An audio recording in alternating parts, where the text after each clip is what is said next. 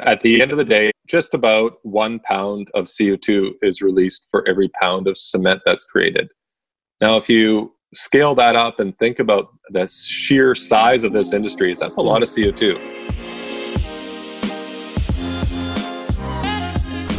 Welcome, Getting There fans. I'm your host, Alejandro Garcia Maya. Concrete is the most widely used human-made material in existence. Second only to water, it is the most consumed resource. The cement industry generates about 8% of the world's CO2 emissions. How can we reduce the carbon footprint of the concrete manufacturing process? On today's show, we have Robert Niven, CEO and founder of CarbonCure, a company dedicated to create stronger and greener concrete in order to reduce the industry's carbon emissions drastically. In this episode, Robert and I go over the ins and outs of the cement industry, and we cover many questions, including how is concrete made? Who are the main players and what do they care about? How does the CarbonCure technology work? And much more. Join us in our conversation. Let's do this. Where did you grow up? I grew up in Victoria, but just recently moved back actually. So Victoria, British Columbia in Canada. So very connected to nature. It's in ethos here. I, live by the sea, live by the mountains and rainforest. So having this environmental foundation has just been something that's been given to me naturally. Is there a lesson you hold dear from your parents or closest mentors? Hard work. I think I'm the first one to go to post-secondary or for university for that matter in my family. They've always instilled being hard work and caring. So certainly being an entrepreneur, to have been taught early on the value of hard work and the value that it brings. It's a pretty basic lesson, but it's certainly been something that's driven me to where I am today. And where did you end up studying? And if you can give us a little professional background.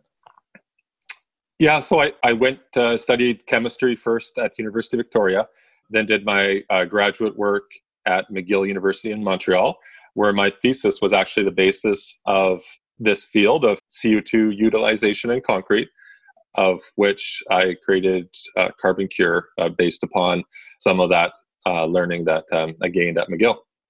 So before we learn a bit more about CarbonCure technologies, we provide multiple choice questions for our fans.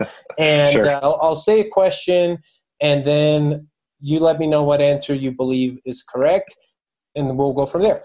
So first question, how much of the world's carbon dioxide is a result of the cement industry? We have A, 2%, B, 4%, C, 6%, D, 8%. How much of the world's carbon dioxide is a result of the cement industry? What do you think? It's D, 8%. Interestingly, that's not, only a third of that is attributed to fuel. 2/3 of that is actually this inherent chemical reaction of turning limestone into clinker, the precursor of cement. So they have a big challenge ahead of them. It's a large number, but it's also an intrinsic process that can't be solved by changing energy supply. What country is today's largest cement producer? We have A, China, B, India, C, United States, D, Germany. What country is today's largest cement producer? What do you think? China.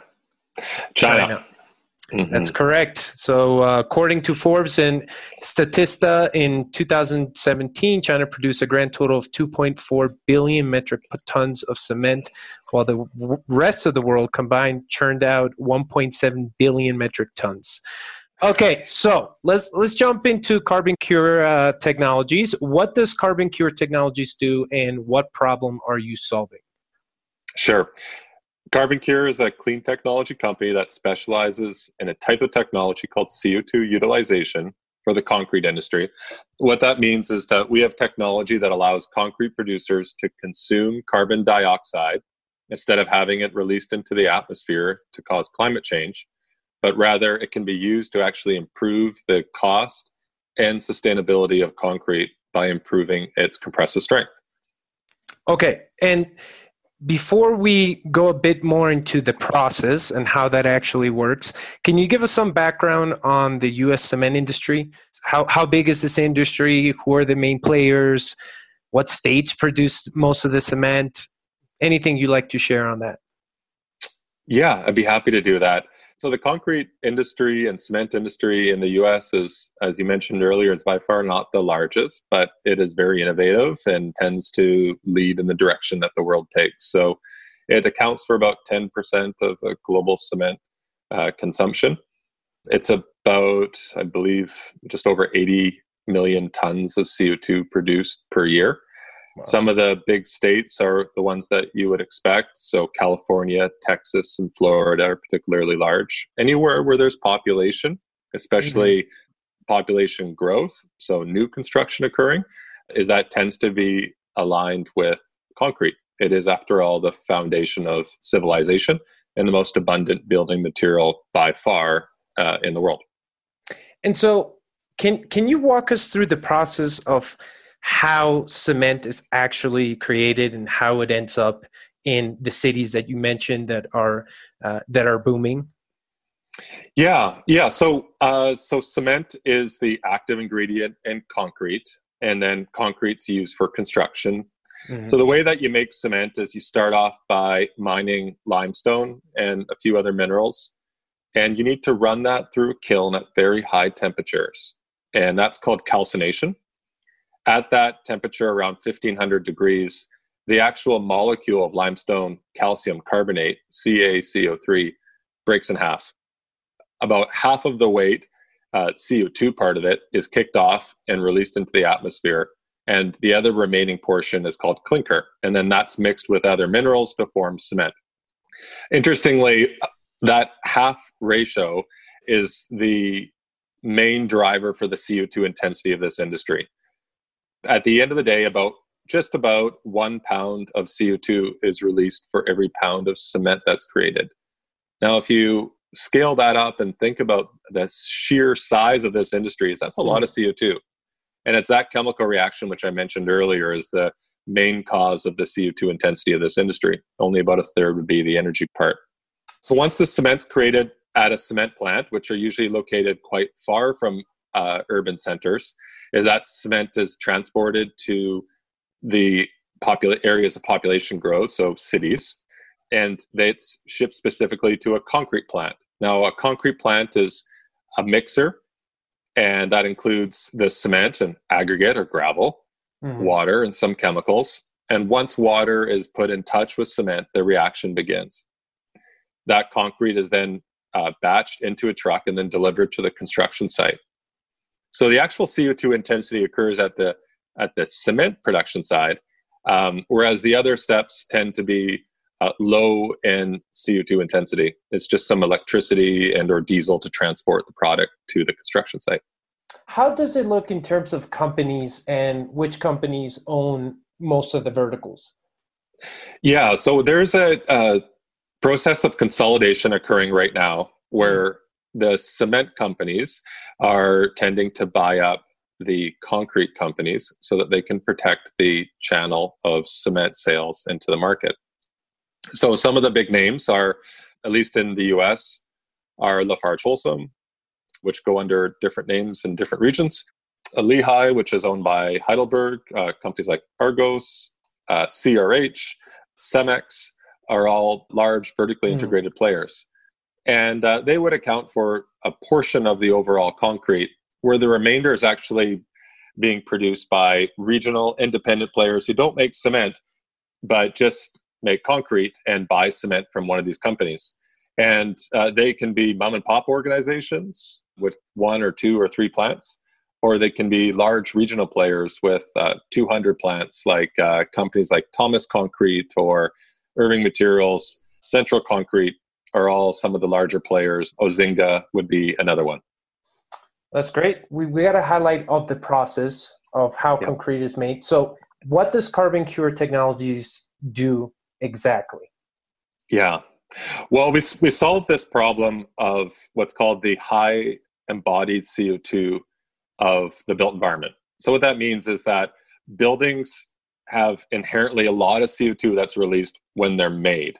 So this is before the lights turn on when a building is constructed and occupied. So these are all the materials. And concrete by far has the largest impact on the carbon footprint of buildings and roads and other infrastructure. And so we target on that problem and how to solve that issue. So what we do is we have technology that we've developed that retrofits existing concrete plants that are using all of the same materials and are local and their markets that they serve. What we do with this equipment is it allows existing concrete producers to then start using carbon dioxide and consuming that permanently in the manufacturing process, where the CO2 is added into concrete in a way that it is immediately mineralized.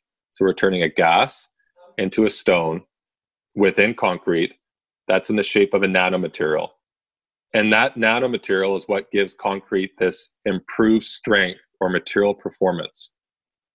Having that strength then allows the concrete producer to lower their cost by being more efficient in the materials they use in the concrete, and also decreasing their carbon footprint, which then goes back to that problem that we're solving of reducing the embodied carbon or upfront carbon emissions of the built environment. As I hear you explain this, how was it that you came about thinking about this technology, and how come nothing had there been tries before and it just didn't work out? Yeah. Well, the concrete industry has always been trying to incrementally become more and more efficient. And that's usually in the form of adding fly ash or slag or fuel efficiency to lower the CO2 intensity of concrete.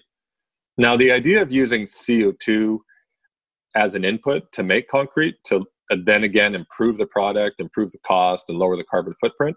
Now, that's a pretty new space of science and engineering. And we were pioneers in that space. And there are other companies who are doing similar things, but also quite different. We believe that it's important to meet the challenge of climate change is to be able to be integrated universally into existing processes. So we don't believe that the solution for the concrete industry is to displace it. We think there's opportunities to work with existing equipment and materials to be able to achieve all of that. Otherwise, it's going to take decades. And we simply don't have the time to waste on creating brand new chemistries or entirely new plants that don't exist today.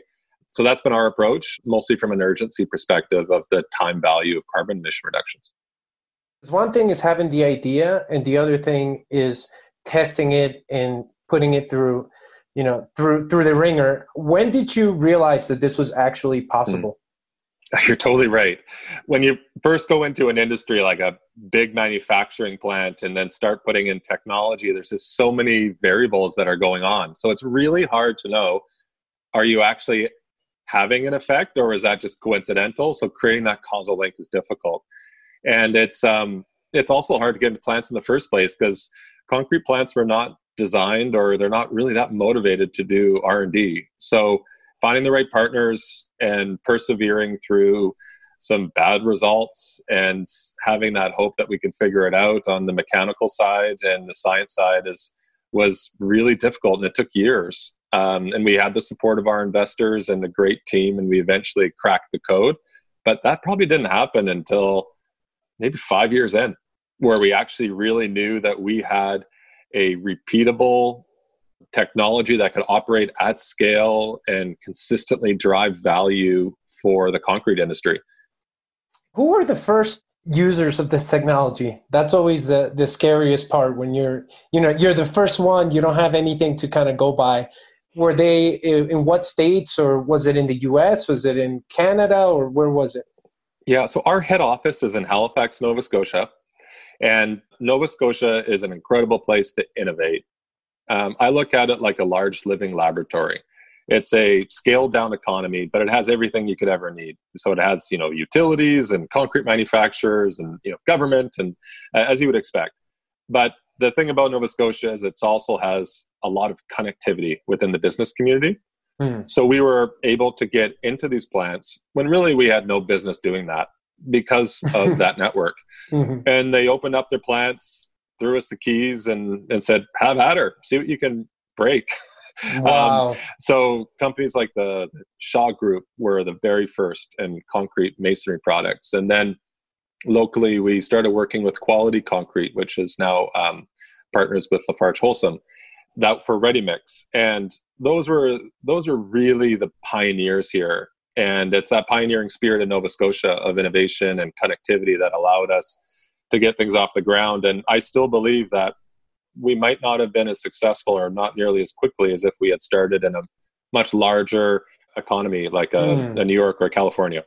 What are things, if I was sitting on the other side, creating cement, why would it matter to me? The reason why concrete producers are adopting this technology is because they like to save money. They like to improve their profitability. And many really are looking for that competitive sales advantage. Nowadays, everybody is looking to find ways to build more sustainably. And concrete, whether you agree or not, does have a reputation for being carbon intensive. Now, so if you can provide yourselves an economic advantage and be able to meet your customers' needs, that's pretty simple business, but it is still new technology, at least in some parts of the world. So you posted today on your LinkedIn that the U.S. Conference of Mayors just passed the most impactful climate policy for CO2 utilization scale-up, and it's modeled off the successful City of Honolulu policy. Can you share with us what the USCM is, first of all, and why this climate policy is so important? Yeah, I'd really like to start the story with Hawaii, actually. So we entered into Hawaii through an organization called Elemental Accelerator, which is an extraordinary group that's based in Hawaii with also a footprint in California that works to create partnerships. So just like I talked about with Nova Scotia, this is the same kind of environment in Hawaii. So something we felt really at home in. And they helped us connect all the dots to be able to put together some really exciting precedent-setting policy in Hawaii at state and city, at the city and county of Honolulu, led by Mayor Caldwell and Governor Ige. And it was through that and our industry partners like HC&D and Island Ready Mix that we started to really show that with the right policies, you can scale up clean technology, especially around CO2 utilization. And there's a big gap in the policy frameworks around CO2 utilization because it's so new. So we proved ourselves in Hawaii with an environment that we felt really comfortable in with fantastic partners. And it just so happened that Hawaii hosted the U.S. Conference of Mayors event just this last June, July in Honolulu. So they're able to show firsthand what's possible with this really promising technology space that really hadn't been explored enough. So the U.S. Conference of Mayors represents 1,400 cities, U.S. cities, typically above 30,000 people in population. So it represents most of the population of the United States. Wow. And they passed after seeing the example in Hawaii, how this technology can really scale and requires no impacts on budgets and no impact on quality. It's just an aligned climate solution. So they unanimously passed a joint resolution calling on governments within their membership to use CO2 mineralized concrete for all government construction projects with concrete, assuming price quality parity. So that's a powerful tool because most of the policies in this space are too focused on R&D. And I think for us really to meet this challenge of climate change, we need to find ways that we can get the larger economy engaged. And how can we really scale these things up? And with this policy, what's the next step? What do the mayors of other cities need to do in order to get this rolling on their end? Well, it's already happening really quickly. And just take into account that this is only a few weeks old, this resolution. And we're already seeing cities taking this to the council and committee votes all across the country. We're seeing other countries take note of this because people are desperately looking right now for cost-neutral climate solutions. And this is one that people weren't even looking for. So they're quick to adopt. So we're seeing that happen in Austin, Texas, and other cities and states, and even the federal government now. So it's something that's really, really working to drive this, just as Honolulu had found on their own and showed the world. How much CO2 have you saved so far with your technology? I'm going to guess around 100 million pounds of CO2. Wow. Most of that occurring over the last couple of years. So sounds like a big number, but we have so much more to do. So we're going to do that through working with partnerships and also developing new technologies. But we're still a long ways off from 500 million. In terms of the process, I'm trying to wrap my mind around this machine that you place in this space, and then where do you actually capture CO2? Where does it come from? If we can share an example of that first company that you retrofitted, what does that process visually even look like? So we, on that retrofit model, we tried to really find ways that leverage the existing equipment. So we try to have a very surgical and minimal impact that also leverages a lot of technology around data and IoT. So what it looks like is you'd see a large stainless steel container with compressed CO2. And then you'd see all the hosing and piping that directs the CO2 into the existing mixers of concrete. And two key pieces of technology. One is the equipment and sensors that actually handle and measure and manage the CO2 and deliver it in a specific phase so that it can be turned into nanomaterial. And that's really the size. It's about maybe 2 feet by 1 foot by 1 foot. So small steel box with all the equipment that is inside. small. I was not picturing that small or compact of a size. Mm-hmm. And then all the electronics go inside the operating batch house. And that's even miniaturized further to the size of a Kleenex box. And that's all electronics that also have a cellular signal that allow us to be able to do all of the computing in the cloud and have a networking effect with all plants around the world. And beaming back all of the performance to our command center in Halifax. So you're saying that factory in Hawaii or that has the compressed CO2 and the sensors and all that data reaches back out to you. And that means that any other plant that also has this technology, all that data reaches back out to you. So in essence, you begin getting a data footprint of everything that's happening within all the plants. Wow. There's a tremendous amount of new value that we can create by working with the data streams as well. And so when you talk about the CO2 reductions, like that's a ticker that is being drawn every second from 150 plants around the world, from Singapore to Halifax. And so that's all being shared cloud-based through Industrial Internet of Things. So, and still much, much more there to do. How long does the process take? 10 seconds. 10 seconds. So 10 seconds for inserting the new carbon dioxide, breaking up the particles, recreating a new structure, and creating the strength. But we only have 20 seconds to work with because that's how fast it might be to make concrete. So can you imagine going to a concrete producer and say, well, we'll make you the greenest product, but you can only make half as much per year? Like that's not going to fly, right? So we let the industry tell us how they do things, and we adapt it to them. And that's been our winning formula. And that also applies to our business model. We don't even charge any CapEx for this. We give it to them for free, and we share in the value that we create.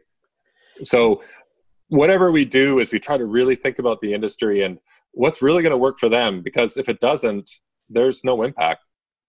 Are there other plans to reach out to other markets with like this technology or no? So let's go back to that first number, 500 megatons. So what's it going to take to get there? There's, let's say, 75,000, maybe 100,000 concrete plants in the world. We're doing 150. So we've got a long ways to go. And like you mentioned earlier, half of those, or at least half of that volume is going to be in China. India, Vietnam, Africa is growing so fast as a continent. So we have a lot of geographic expansion, and we're going to be doing that through partners because there's no way we can organically grow fast enough to be effective in those markets. So we're looking for partners right now that can help us grow the business. Yep, absolutely. Is there anything else you love to share with us? Anything that I didn't cover? Any questions? So if you Google CNN and CarbonCure, there's a great video there. It's about 4 minutes long that gives you everything you need to know about CarbonCure. It follows the story of one of our best and largest producers in Atlanta, Thomas Concrete, working with local developers there in the city. That's great, and we'll make sure we have that, and we'll place it in our show notes, so it's very easy for people to be able to access it. And one other thing, if you want to know more about the broader space of using CO2 productively to make products, a group that I always point people to is Carbon 180. They're out of Berkeley, and they cover the most recent information and technology, public policy, business around CO2 utilization. Follow us. Like, we're always publishing on our social media channels, LinkedIn. You can also subscribe to our newsletter online. We really try to keep people up to date on the things that we're doing and ways that they can get involved.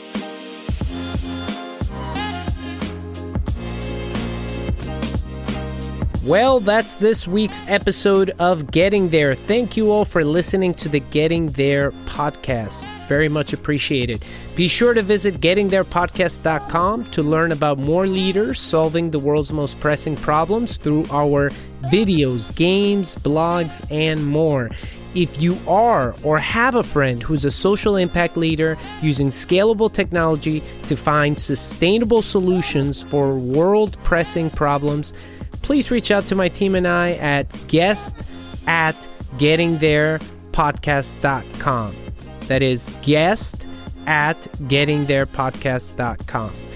Catch a new episode every Tuesday. If you enjoyed the show and want to spread love back to my team and I, please make sure to subscribe and rate us.